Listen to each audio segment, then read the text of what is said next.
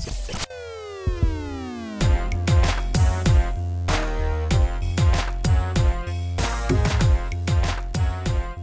going on, everybody? Welcome back to another episode of the Core Consult RX podcast.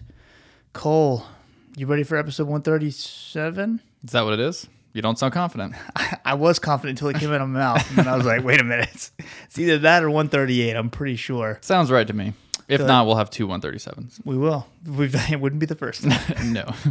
Oh, man, that stinks. I was so confident in that number until I said it out loud, and then I feel like I've written it before. That sounds good. I mean, it sounds good to me. It is what it is. Welcome to episode 137 or 138, yeah. Depending on the order at which you listen to them. Yeah, so, that's wild, huh? Almost to 150, man. I know, man. It's crazy. Someone was asking me the other day about like when we started and things like that, and I had to like think back to the dates, and I was like, I guess it was January 2018, but I'm like, it seems like we haven't been doing this that long. Man, that's wild. Yeah, we have been. Been I was pulling up and parking, and I was like, I pulled up and parked here a lot because I've been here a lot. I don't think I've been to anyone else's place more than yours in the last 3 years. That's probably true. I guess we've been doing. Because especially, once a week for the last 4 years, I guess. Mm-hmm. Yeah. It's crazy. At least for once a week. Yeah. Look at us reminiscing. Yeah, just us remembering the good old time. Way back when. So what are we talking about tonight? Yeah, so there's a new guideline, new KDIGO guideline, 2021. This is an update from the 2012 guidelines. So it's been quite some time, and this is the kidney guidelines. So these are the kidney disease IGO. I'm not sure what the IGO stands for, but these are the kidney guidelines, and specifically what they're talking about are the management of blood pressure in chronic kidney disease in patients who don't have or who are not on dialysis. That is what they have updated. So frequently in school, if you were learning blood pressure goals, you probably saw goals related to JNC8, ACC-AHA, and KDIGO. And so we have updated versions of pretty much all those in the last 5 years or so. Mm-hmm. But this one is very interesting. The big, I guess, headline, if you want to put it that way, of this one is the first American, I guess, significant American guideline to recommend a systolic blood pressure less than 120 in any patient population, I think. The only other one is the Canadian guidelines, which they reference. And I kind of like these guys. They're kind of we'll see it, but they definitely take some pot shots at the other guidelines throughout, like, for sure. It had me chuckling as I was going through it. I was like, this isn't an official guideline. Y'all are like calling these other guys out for poor, like, we'll get there. The nephrology folks, they don't mess around. No. They're not afraid to talk trash. No. So the KDIGO, like you said, kidney disease, and then it's improving global outcomes is the IGO. So, yeah, the last three don't matter. The important one is kidney disease. Well, my point of saying... My point of saying that was because one thing I do like about the renal folks is that they do want to treat the renal disease, but they also are very focused on overall outcomes. So you'll see that a lot of times these guidelines, as far as like this part of it, like with their blood pressure, and the one that came out, I want to say maybe several months ago on diabetes management, but like this one, you'll see that they're not even necessarily getting renal protective benefits from these new guidelines. This is literally just lowering cardiovascular risk in that patient population. So they're really focused on like the total patient and not just kind of trying to stay in their lane with kidney function. Right, and that's a big spoiler because you see KDIGO guidelines and you're thinking, oh, less than 120 must improve renal outcomes. But they specifically say it hasn't really been shown. It's just cardiovascular and survival benefit that you get from this. And they talk about a lot of trials. So we'll talk through some of the trials as we go through too. Cool. So we're... I guess before we even get started, I was going to say, where do we want to start? But actually, I do want to throw out some background information for those of you who maybe just need a quick refresher.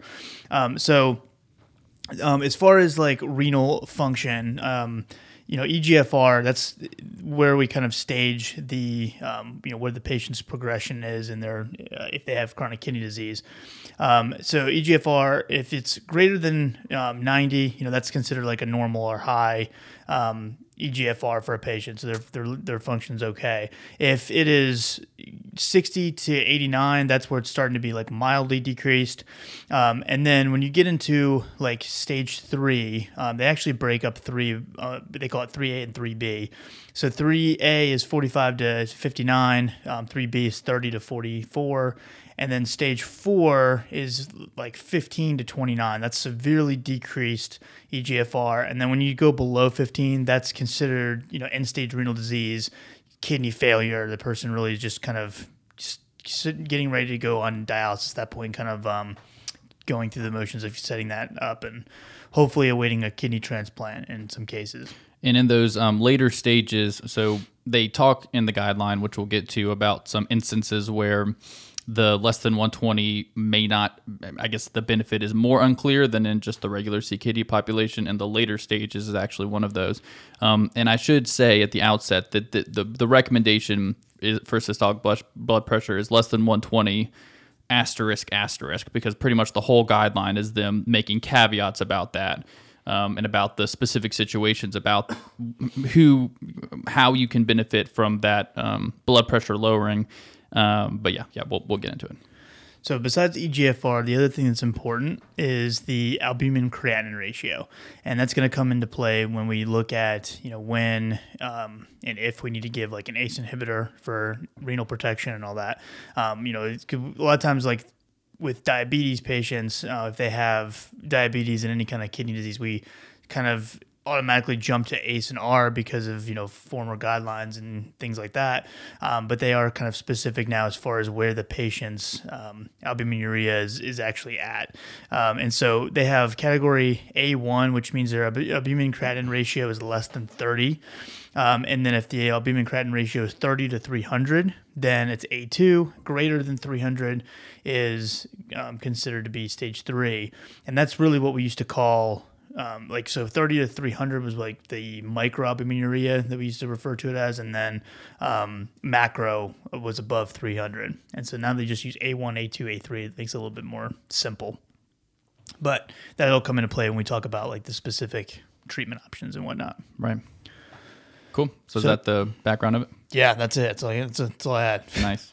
You want to start off talking about, they made a whole section about blood pressure measurement. Yeah. So what they point out as being the two major areas that warrant particular attention in this guideline, that is an update from the 2012 guideline, is 1, blood pressure measurement, and 2, the blood pressure targets in CKD patients. So we've already referenced the target, and we'll get more into that later with the data and stuff. Blood pressure measurement. And we've definitely referenced this before, probably when we talked about the ACC-AHA guideline, because they hit on it a lot as well. But this was pretty much non-existent in the original KDIGO guideline, is the emphasis on proper blood pressure measurement, and what they refer to as, what do they call it? I think they call it standardized blood pressure measurement, I think is the word that they use. They have standardized office blood pressure, and then they have routine office blood pressure. Yes. And that's the big distinction that they kind of talk about. And so I actually, in a minute, we'll go through, kind of some important things that you want to make sure the patient is doing and that you're doing to make sure it's appropriate. But one big thing is they really emphasize the use of automatic blood pressure cuffs versus manual blood pressure, taking a manual blood pressure. And I think the term they use is automatic oscillometric blood pressure devices, which oscillometric are devices that measure oscillation generating pulses and relate that to blood pressure in some way.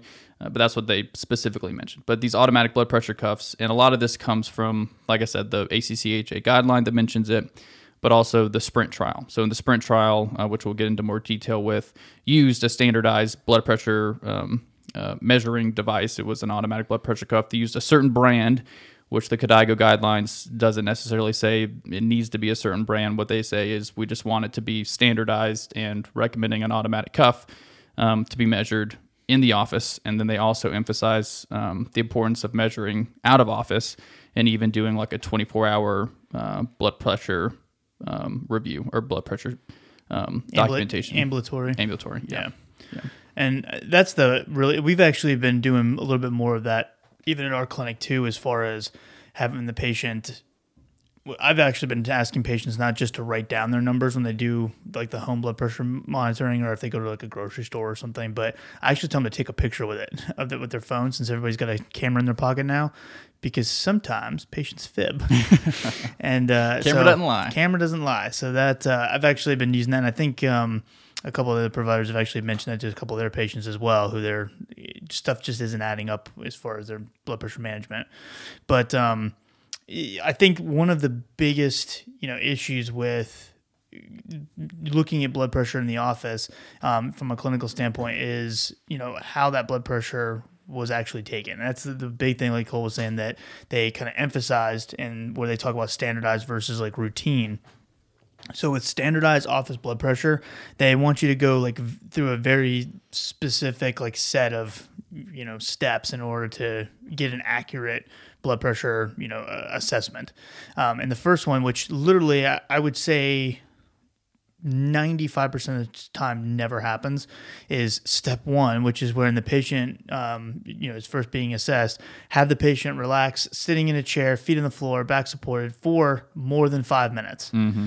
I literally can't think of a single time in the clinic when a patient, even when I've been a patient in a random clinic, I come in, the nurse immediately checks my blood pressure. It's the first thing I do. And the MA or but whoever that's, it is. and it's not a hit on them. That's what we would call routine blood pressure monitoring, which they point out that the variability between standardized blood pressure monitoring and routine blood pressure monitoring is significant, and there's no way to account for it in specific recommendations. So that's why they're just saying you got to do it this way, and that applies to our recommendation. If you're not doing it this way, you're not going to get the results from this recommendation.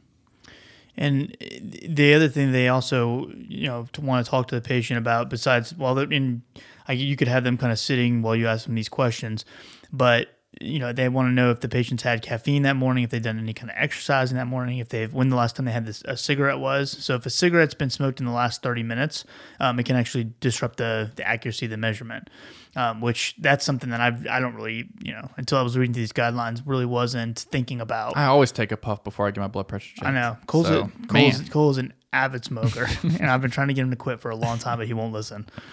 The other thing they mentioned is to ensure the patient has emptied his or her bladder. Which I'm like, I also wouldn't have thought of that one, but it completely makes sense. Especially being in the waiting room for like an hour and a half. Oh yeah, you've always got to pee. Yeah, and by the time you get back there, that's all you're thinking about. Your blood pressure's up there because you're like, yo, I gotta get out of this appointment so I can go pee.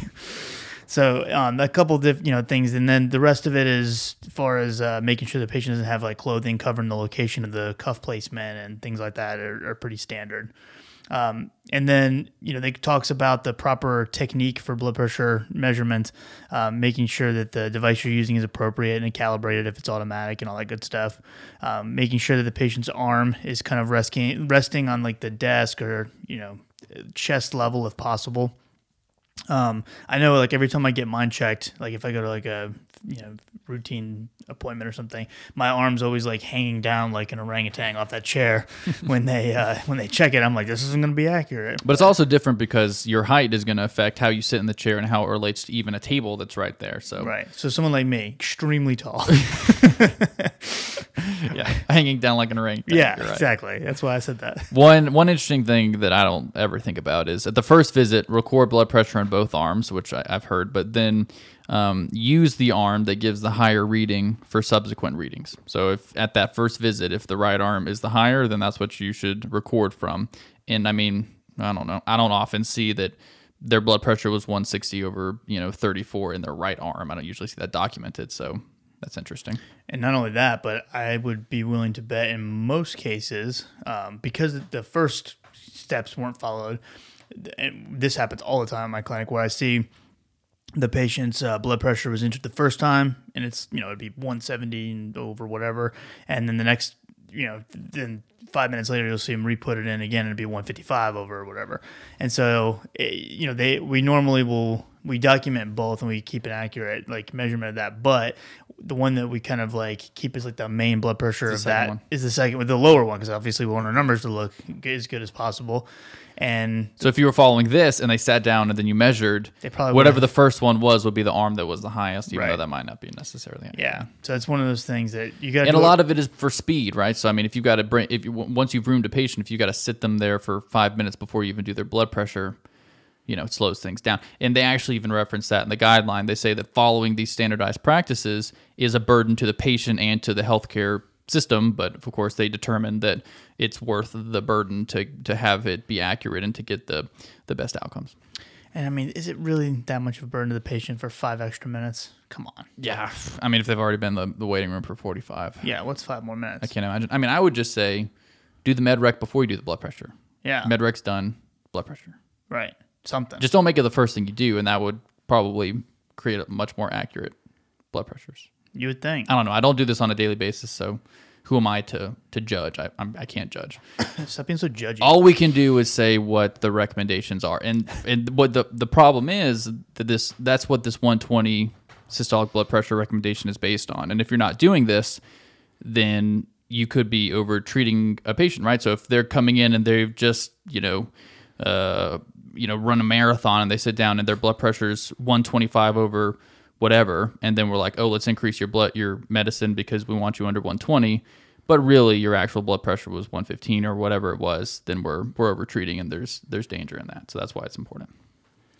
Yeah, and the guidelines are very specific about that. Like they talk about that, saying if you can't even don't even bother with our guidelines if you're not going to do the steps right in the first place. Yeah. How many patients do you think are running marathons before coming in? Most. I'd say most of mine for sure. Yeah, maybe based on the amount of sweatiness. That's actually the one of the lines that I use when I'm telling a patient, like when they have a big improvement in their A1C, they still got some room to go. I'll hype them up, but they want the initial drop, and then I'll be like, man, can you imagine after a couple more months of Trulicity or whatever the heck I put them on, and I'm like, you can be running marathons, and they're always like this, the 7-year-old little lady that's sitting there, and she's like, oh, I don't know about that. Gets a laugh like 60% of the time.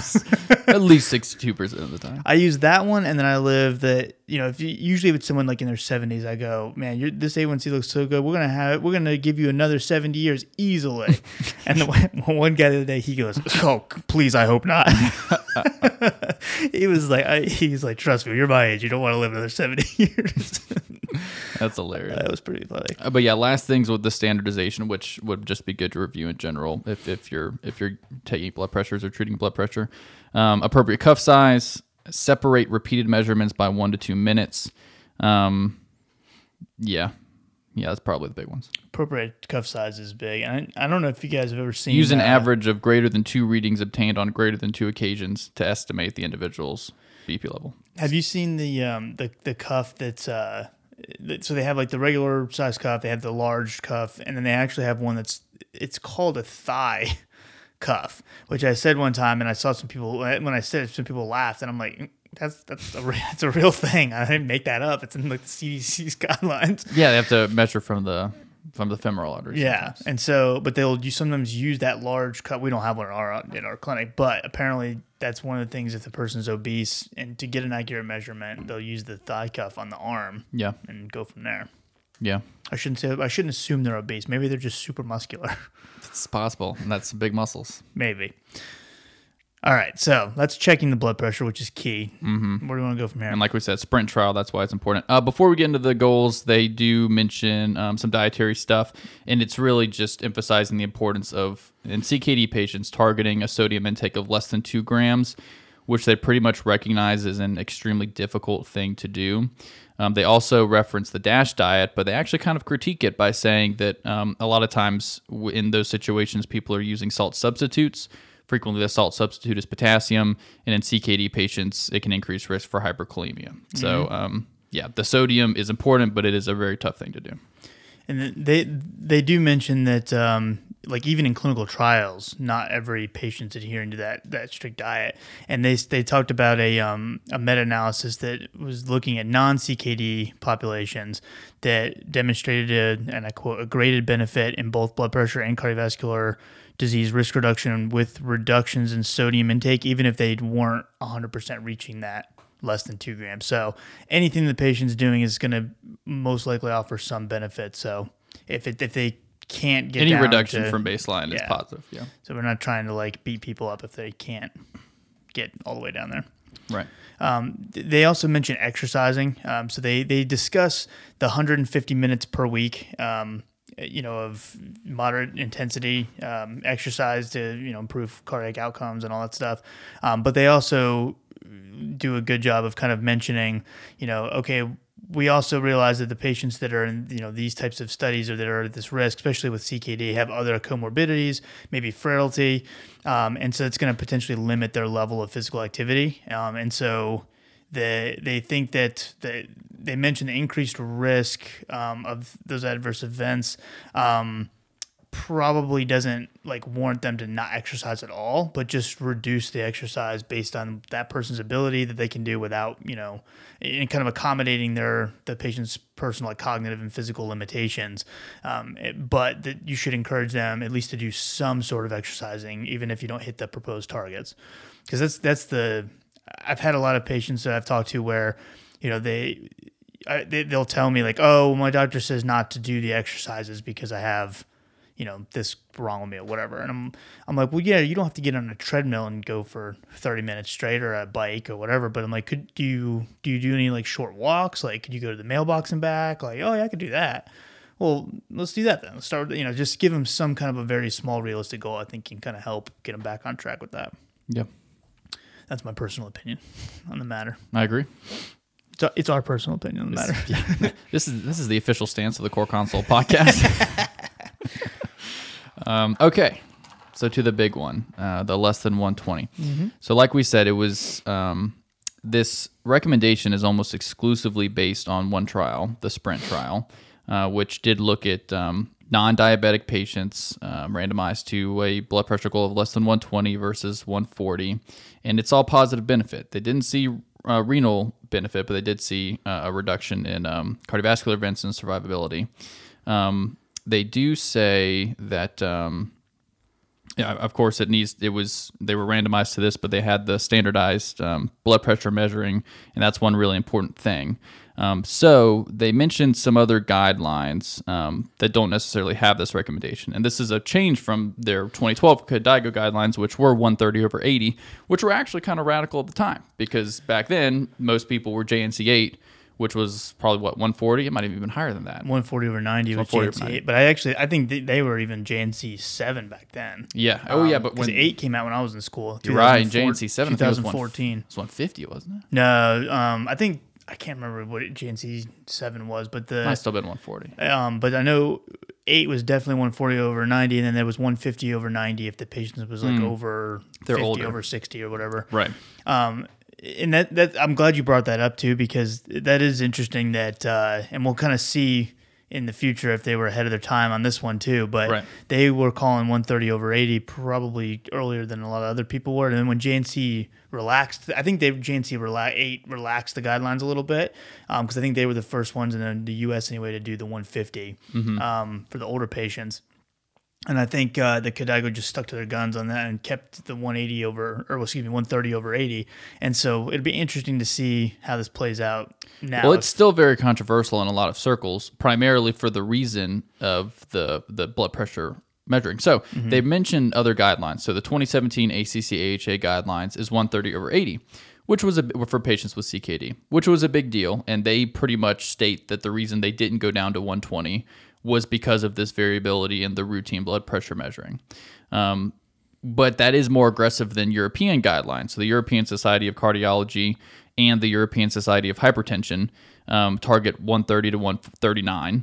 And that's also different from the National Institutes of Health and Care Excellence. So the NICE guidelines, NICE, is 120 to 139. So they recommend less than 120. And one of their little pot shots was to say that it's measured using the standardized office blood pressure, which this guideline takes the view that patients should not be penalized for suboptimal clinical practice and that standardized blood pressure must be used to guide therapy. So they're basically saying we're going to take this hard stance because we're not going to put the patient's health at risk because you guys aren't checking blood pressure correctly. It's pretty much what they're saying.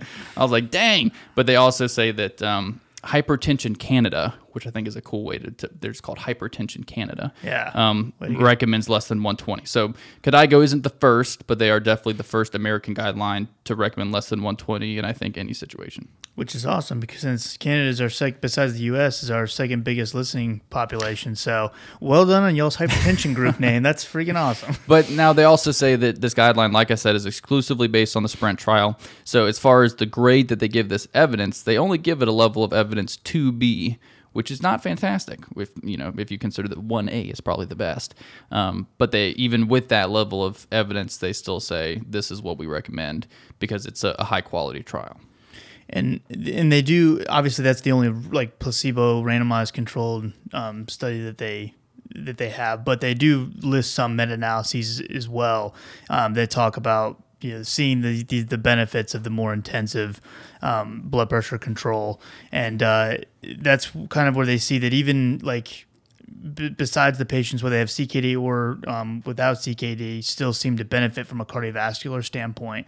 And so even if the renal protection or renal benefits aren't there, that you still are going to have that cardiovascular and survival benefit. So why not push them lower if they can tolerate it? And speaking of tolerating, that's a big concern for people, right?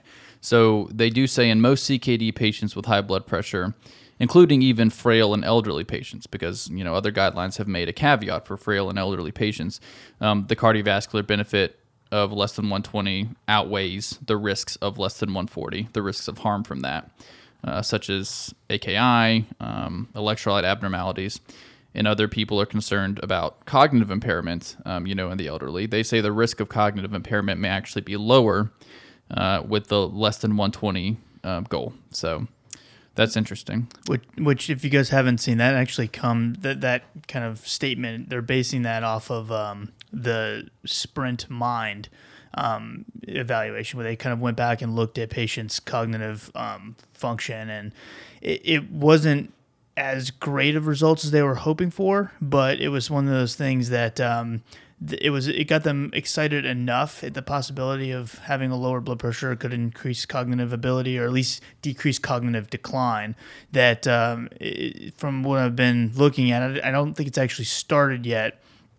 But the Alzheimer's Association is funding them to do, I think it's more than 7,000 patients are going to be followed for an additional 2 years, and it's called SPRINT Mind 2.0.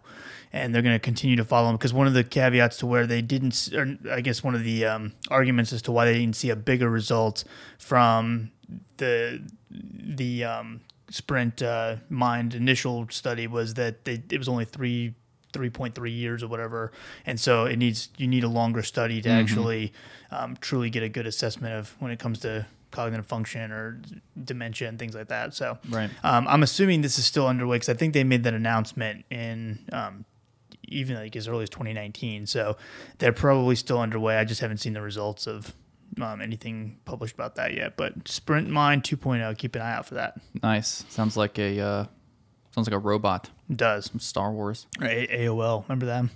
AOL. Didn't they have a bunch of 15.0 and all these different reboots? Before my time. I'm kidding. I was going to say, you can't be that much younger than me. You might got to remember AOL. So they do, of course, say that if you're having a patient who you're trying to get down to this goal and they fit right into this box, but they're not tolerating going down over the course of a number of months, treat the patient just like you would in any other medical situation. If they can't get down there and they're having symptoms, then they just can't get down there. They also mentioned some instances where certain subpopulations don't have the best evidence of benefit within the CKD group. So advanced CKD, like I mentioned, would be one. G4 and G5, they mentioned specifically. Significant proteinuria, greater than 1 gram a day. If they already have a baseline blood pressure that's pretty low, like 120 to 129, they might not really see much benefit. Might not be harmful, but not much benefit. If they're young, less than 50, or older age, I guess some people might take offense to that, but over 90, and those with white coat hypertension or severe hypertension may not see as much benefit, because if you were monitoring them ambulatorily, then their blood pressure may be lower at baseline. But so I think it's one of those things that hopefully as time progresses, we'll get more answers to those types of patient populations and subgroups to get more data. Let's see. So as far as patients who cannot tolerate the less than 120 systolic, then they recommend obviously just kind of following as best you can, and they do talk about that the main renal protective properties of blood pressure monitoring is seen when you lower a patient's systolic blood pressure that's greater than 160 to less than 140. That's where you kind of get the main benefit from just a renal protective standpoint. So they do say that, just because you can't get a patient all the way down to 120, sure, you may not get as many of, you may not get quite the same cardiovascular outcome benefit, but you will still get those renal protective properties. So to at least, push it to that far and then go from there. And they do mention diabetes. So this recommendation, they extend to patients who have CKD with or without diabetes. And the Sprint, of course, did not include patients with diabetes, but they do point out, I don't think this is very strong evidence, but they do point out that patients with impaired glucose metabolism, so if their fasting glucose was over 100, had a similar cardiovascular benefit to the patients who didn't have impaired fasting glucose. Like I said, those are not diabetes patients, but they just kind of use that to justify it. They also mentioned the Accord trial, and we've talked about the Accord trial many times, how they didn't really demonstrate overall cardiovascular benefit, but they did mention that there was a substantial reduction in stroke risk in the more intensive less than 120 arm of that trial, where they weren't, having the intense glucose lowering. So that's kind of what they used to justify that, but. And at the same time, the other guidelines related to diabetes and blood pressure kind of mention a lot of the data that they use to justify their 130/80 recommendation, is related to the less than 120. They just say, but we're going to stick with 130/80 because of various factors. Now, the other question is, if you have a patient who is starting off on blood pressure, medication, or approaching, you for the first time with hypertension, as well as, CKD, what agents are we going to start them on? So the first thing they bring up is that if a patient who has CKD and hypertension is at least 20 millimeters of mercury above the target, you typically are going to need a combination of 2 or more antihypertensive drugs to start, which is real similar to what the American Heart Association recommends and stuff as well. But then, they do discuss some different options as far as, what they recommend for starting therapy. And, if the person only has CKD in hypertension, there's no other, proteinuria or anything like that present, they kind of leave it up to you as far as what to start with, but they do kind of go into some detail about ACE inhibitors, as well as ARBs. And then the one thing they are very adamant about is not using the combination of the two. So that was something that there's been some talk, with heart failure and some other disease states, and specifically CKD, with proteinuria, that maybe we get some added benefit if we do the combo. It's been a debate for a while, and there's been plenty of research that shows that it's not beneficial. I want to say one trial that showed that was the Target trial. Don't quote me on that one, but I think it was Target. On Target, I think it was ramipril versus telmisartan. Then maybe it wasn't that then. I think that was diabetes, but I don't know. I'll double check. We'll find out. Yeah. Tell y'all later, or not, unless we forget. But I know for a fact they did a heart failure study that was the candesartan one, the Charmed added, where they added candesartan to patients who were on an ACE for heart failure. But even in that patient population, they say not to do it. So they do make a very specific thing, this recommendation that we do not do the combination of those two. Yeah, they don't take a hard stance on specific drugs. Like you said, ACE and ARBs are important, of course. It's kind of disappointed in that they don't really take much of a stance on the diuretics. They just say thiazide diuretics in general, but so I guess there's a good opportunity for us to take our stance then, because the official stance of the Core Consult RX podcast. Guys, we should write our own guidelines. This would probably be really, really valuable. But just kidding, by the way, before anybody calls us narcissistic again. That's a joke. So there's a study that looked at HCTZ versus indapamide in patients with CKD. And one thing that they noticed is that in the HCTZ group, that they had worsening of their renal function over time, whereas the indapamide group actually had an improvement in their EGFR. And so that's something to, the study didn't have a specific name that I remember. I think it was just one of those studies that doesn't have a cool name associated with it. So it's the worst kind. Yeah, I can never remember them. But, make sure you take a look at that if you're interested in that. But that's one of the things we've been trying to do at our clinic is when if a patient does have CKD and we need, further blood pressure lowering after they've been on an ACE or whatever, then we use indapamide specifically if we are going to go with thiazide and, try to improve that renal function as well as the blood pressure. And beginning with the 2-drug therapy, they recommend a combination of a thiazide with an ACE or ARB first. They say and or calcium channel blocker, but I feel like they like the thiazide a little better. Mm-hmm. All right. What else you want to go over with this?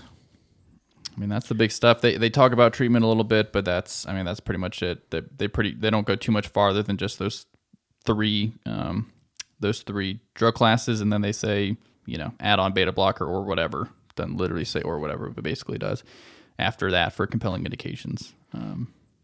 They do mention a drug, which if you go on to drugs.com and you look at news, you can see like new drug updates and things like that as things get FDA approved. It's a free website. That's one of the things that I know I use. I'm pretty sure Cole does too. But they have on that same website, besides the new FDA approvals, they have one called Pipeline. And if you click on that, you can kind of see what's coming up as far as soon to be approved medications, or at least they think they will be. And one of them I saw in there a while ago was finerenone. You gotta say it slow, make sure I say it right. Finerenone. And that's a mineralocorticoid receptor antagonist. So going to be similar to, I don't know much about it yet because I haven't done my research as far as background information and whatnot on it, but it looks like it's going to be FDA approved in the not too distant future. And looks like their major studies and stuff have been published, or at least are there similar drugs to that used for blood pressure? I'm assuming if it's just a straight mineralocorticoid receptor, like an aldosterone antagonist. Okay, right? so that's what it's going to be kind of similar to. I would assume spironolactone or eplerenone kind of thing. But we should probably do more research before we start talking about it. But that's how we do things here. But you're going to get the study. The preliminary stuff shows that you get the kidney and cardiovascular protection with modest effects on systemic blood or systolic blood pressure. So it only lowers it like by 2 to 3 millimeters of mercury or lower.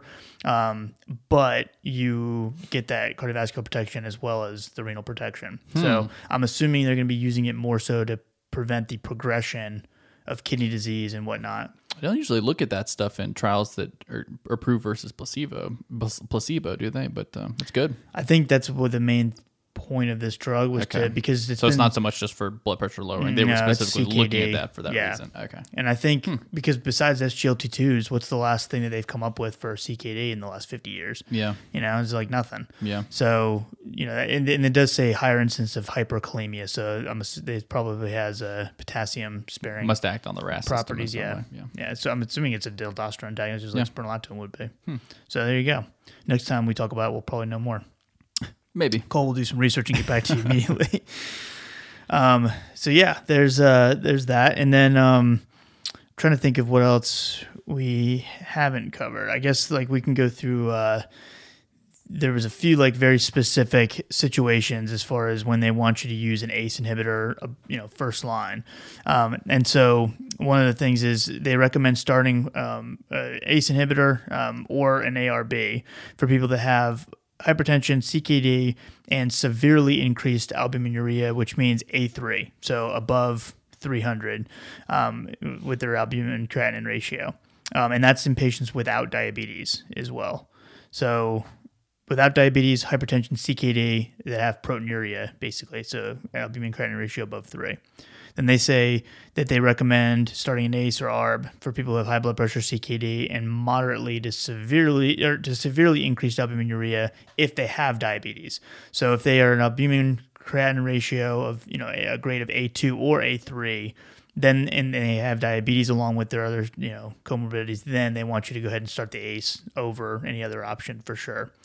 And then they also recommend avoiding any combination, like we said, of the ACE or ARB together, even without, with or without diabetes or any other patient's population. So that's the big the difference there between, for initial treatments, as far as we don't have to start with an ACE inhibitor for every single patient. It really is dependent on that albumin creatinine ratio. Mm-hmm. And I guess with people with CKD, it's going to be a common occurrence too. Mm-hmm. So they also do touch on renal transplant patients who have hypertension. So in those patient populations, they recommend to a blood pressure target of less than 130 over 80. And that's the same standardized office blood pressure like we had before. And as far as treatment options in those particular patients, and this is just based on where the data is, they recommend that a dihydropyridine calcium channel blocker, so like amlodipine or something, or an ARB be used as the first-line antihypertensive agents in those patients. So they're actually specific about an ARB as opposed to an ACE, and I think that's just because that's what the studies have looked at. So that's the big thing is it's CKD patients, regardless, I guess, of stage, unless they are a transplant patient or on hemodialysis. That's where the 120 over 80 thing doesn't apply to those patients. So with transplant, it's still 130 over 80, and you're using amlodipine or one of the ARBs. So yeah, anything else we miss? Pretty much nothing too crazy. No, I think we hit all the high points for sure. Another guideline in the books, and I saw a couple other new guidelines coming in the pike. So maybe we'll have a couple more of these in the next little bit. Yeah, if you guys are curious and you don't want to just have to wait for us to put one out, if you go to Medscape and subscribe, Medscape does a really good summary of anytime there's guidelines published. So like the other day I got an email that said 8 new guidelines, and I was like, oh my gosh. And most of them are cancer related, I have found, but they have a list too. So if you just want to Google the list, they have a list that you can click on and see those summaries as well. And they do good summaries, and then they also link off in the reference where the actual guidelines came from. Right. So these new KDIGO guidelines are published online. They're free. You can access them even if you don't have access to, PubMed, articles and things like that. You can get on the website and get the PDF for free if you want to. They have a nice 11-page executive summary for you to read at your convenience before delving into the whole thing. That's really my goal in life, is to be a part of an executive summary.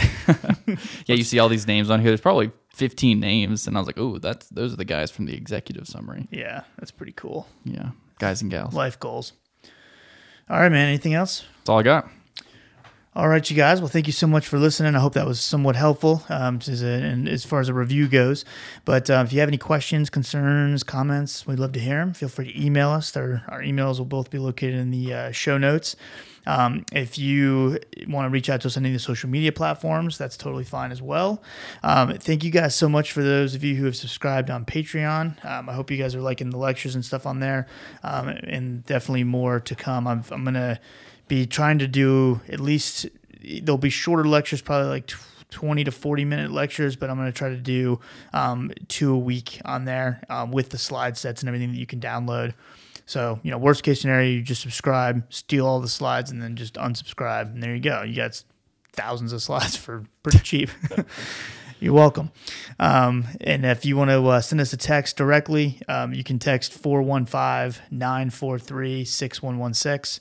And that's where we get a lot of, I feel like we get the most clinical type questions through the texting platform. But you'll get an automatic response first. And then just, if you don't want to fill out that information, that's fine too. I'll text you back as soon as we can get to it. So thank you guys so much. I hope you all are doing well, and we'll see you next time. Have a good one.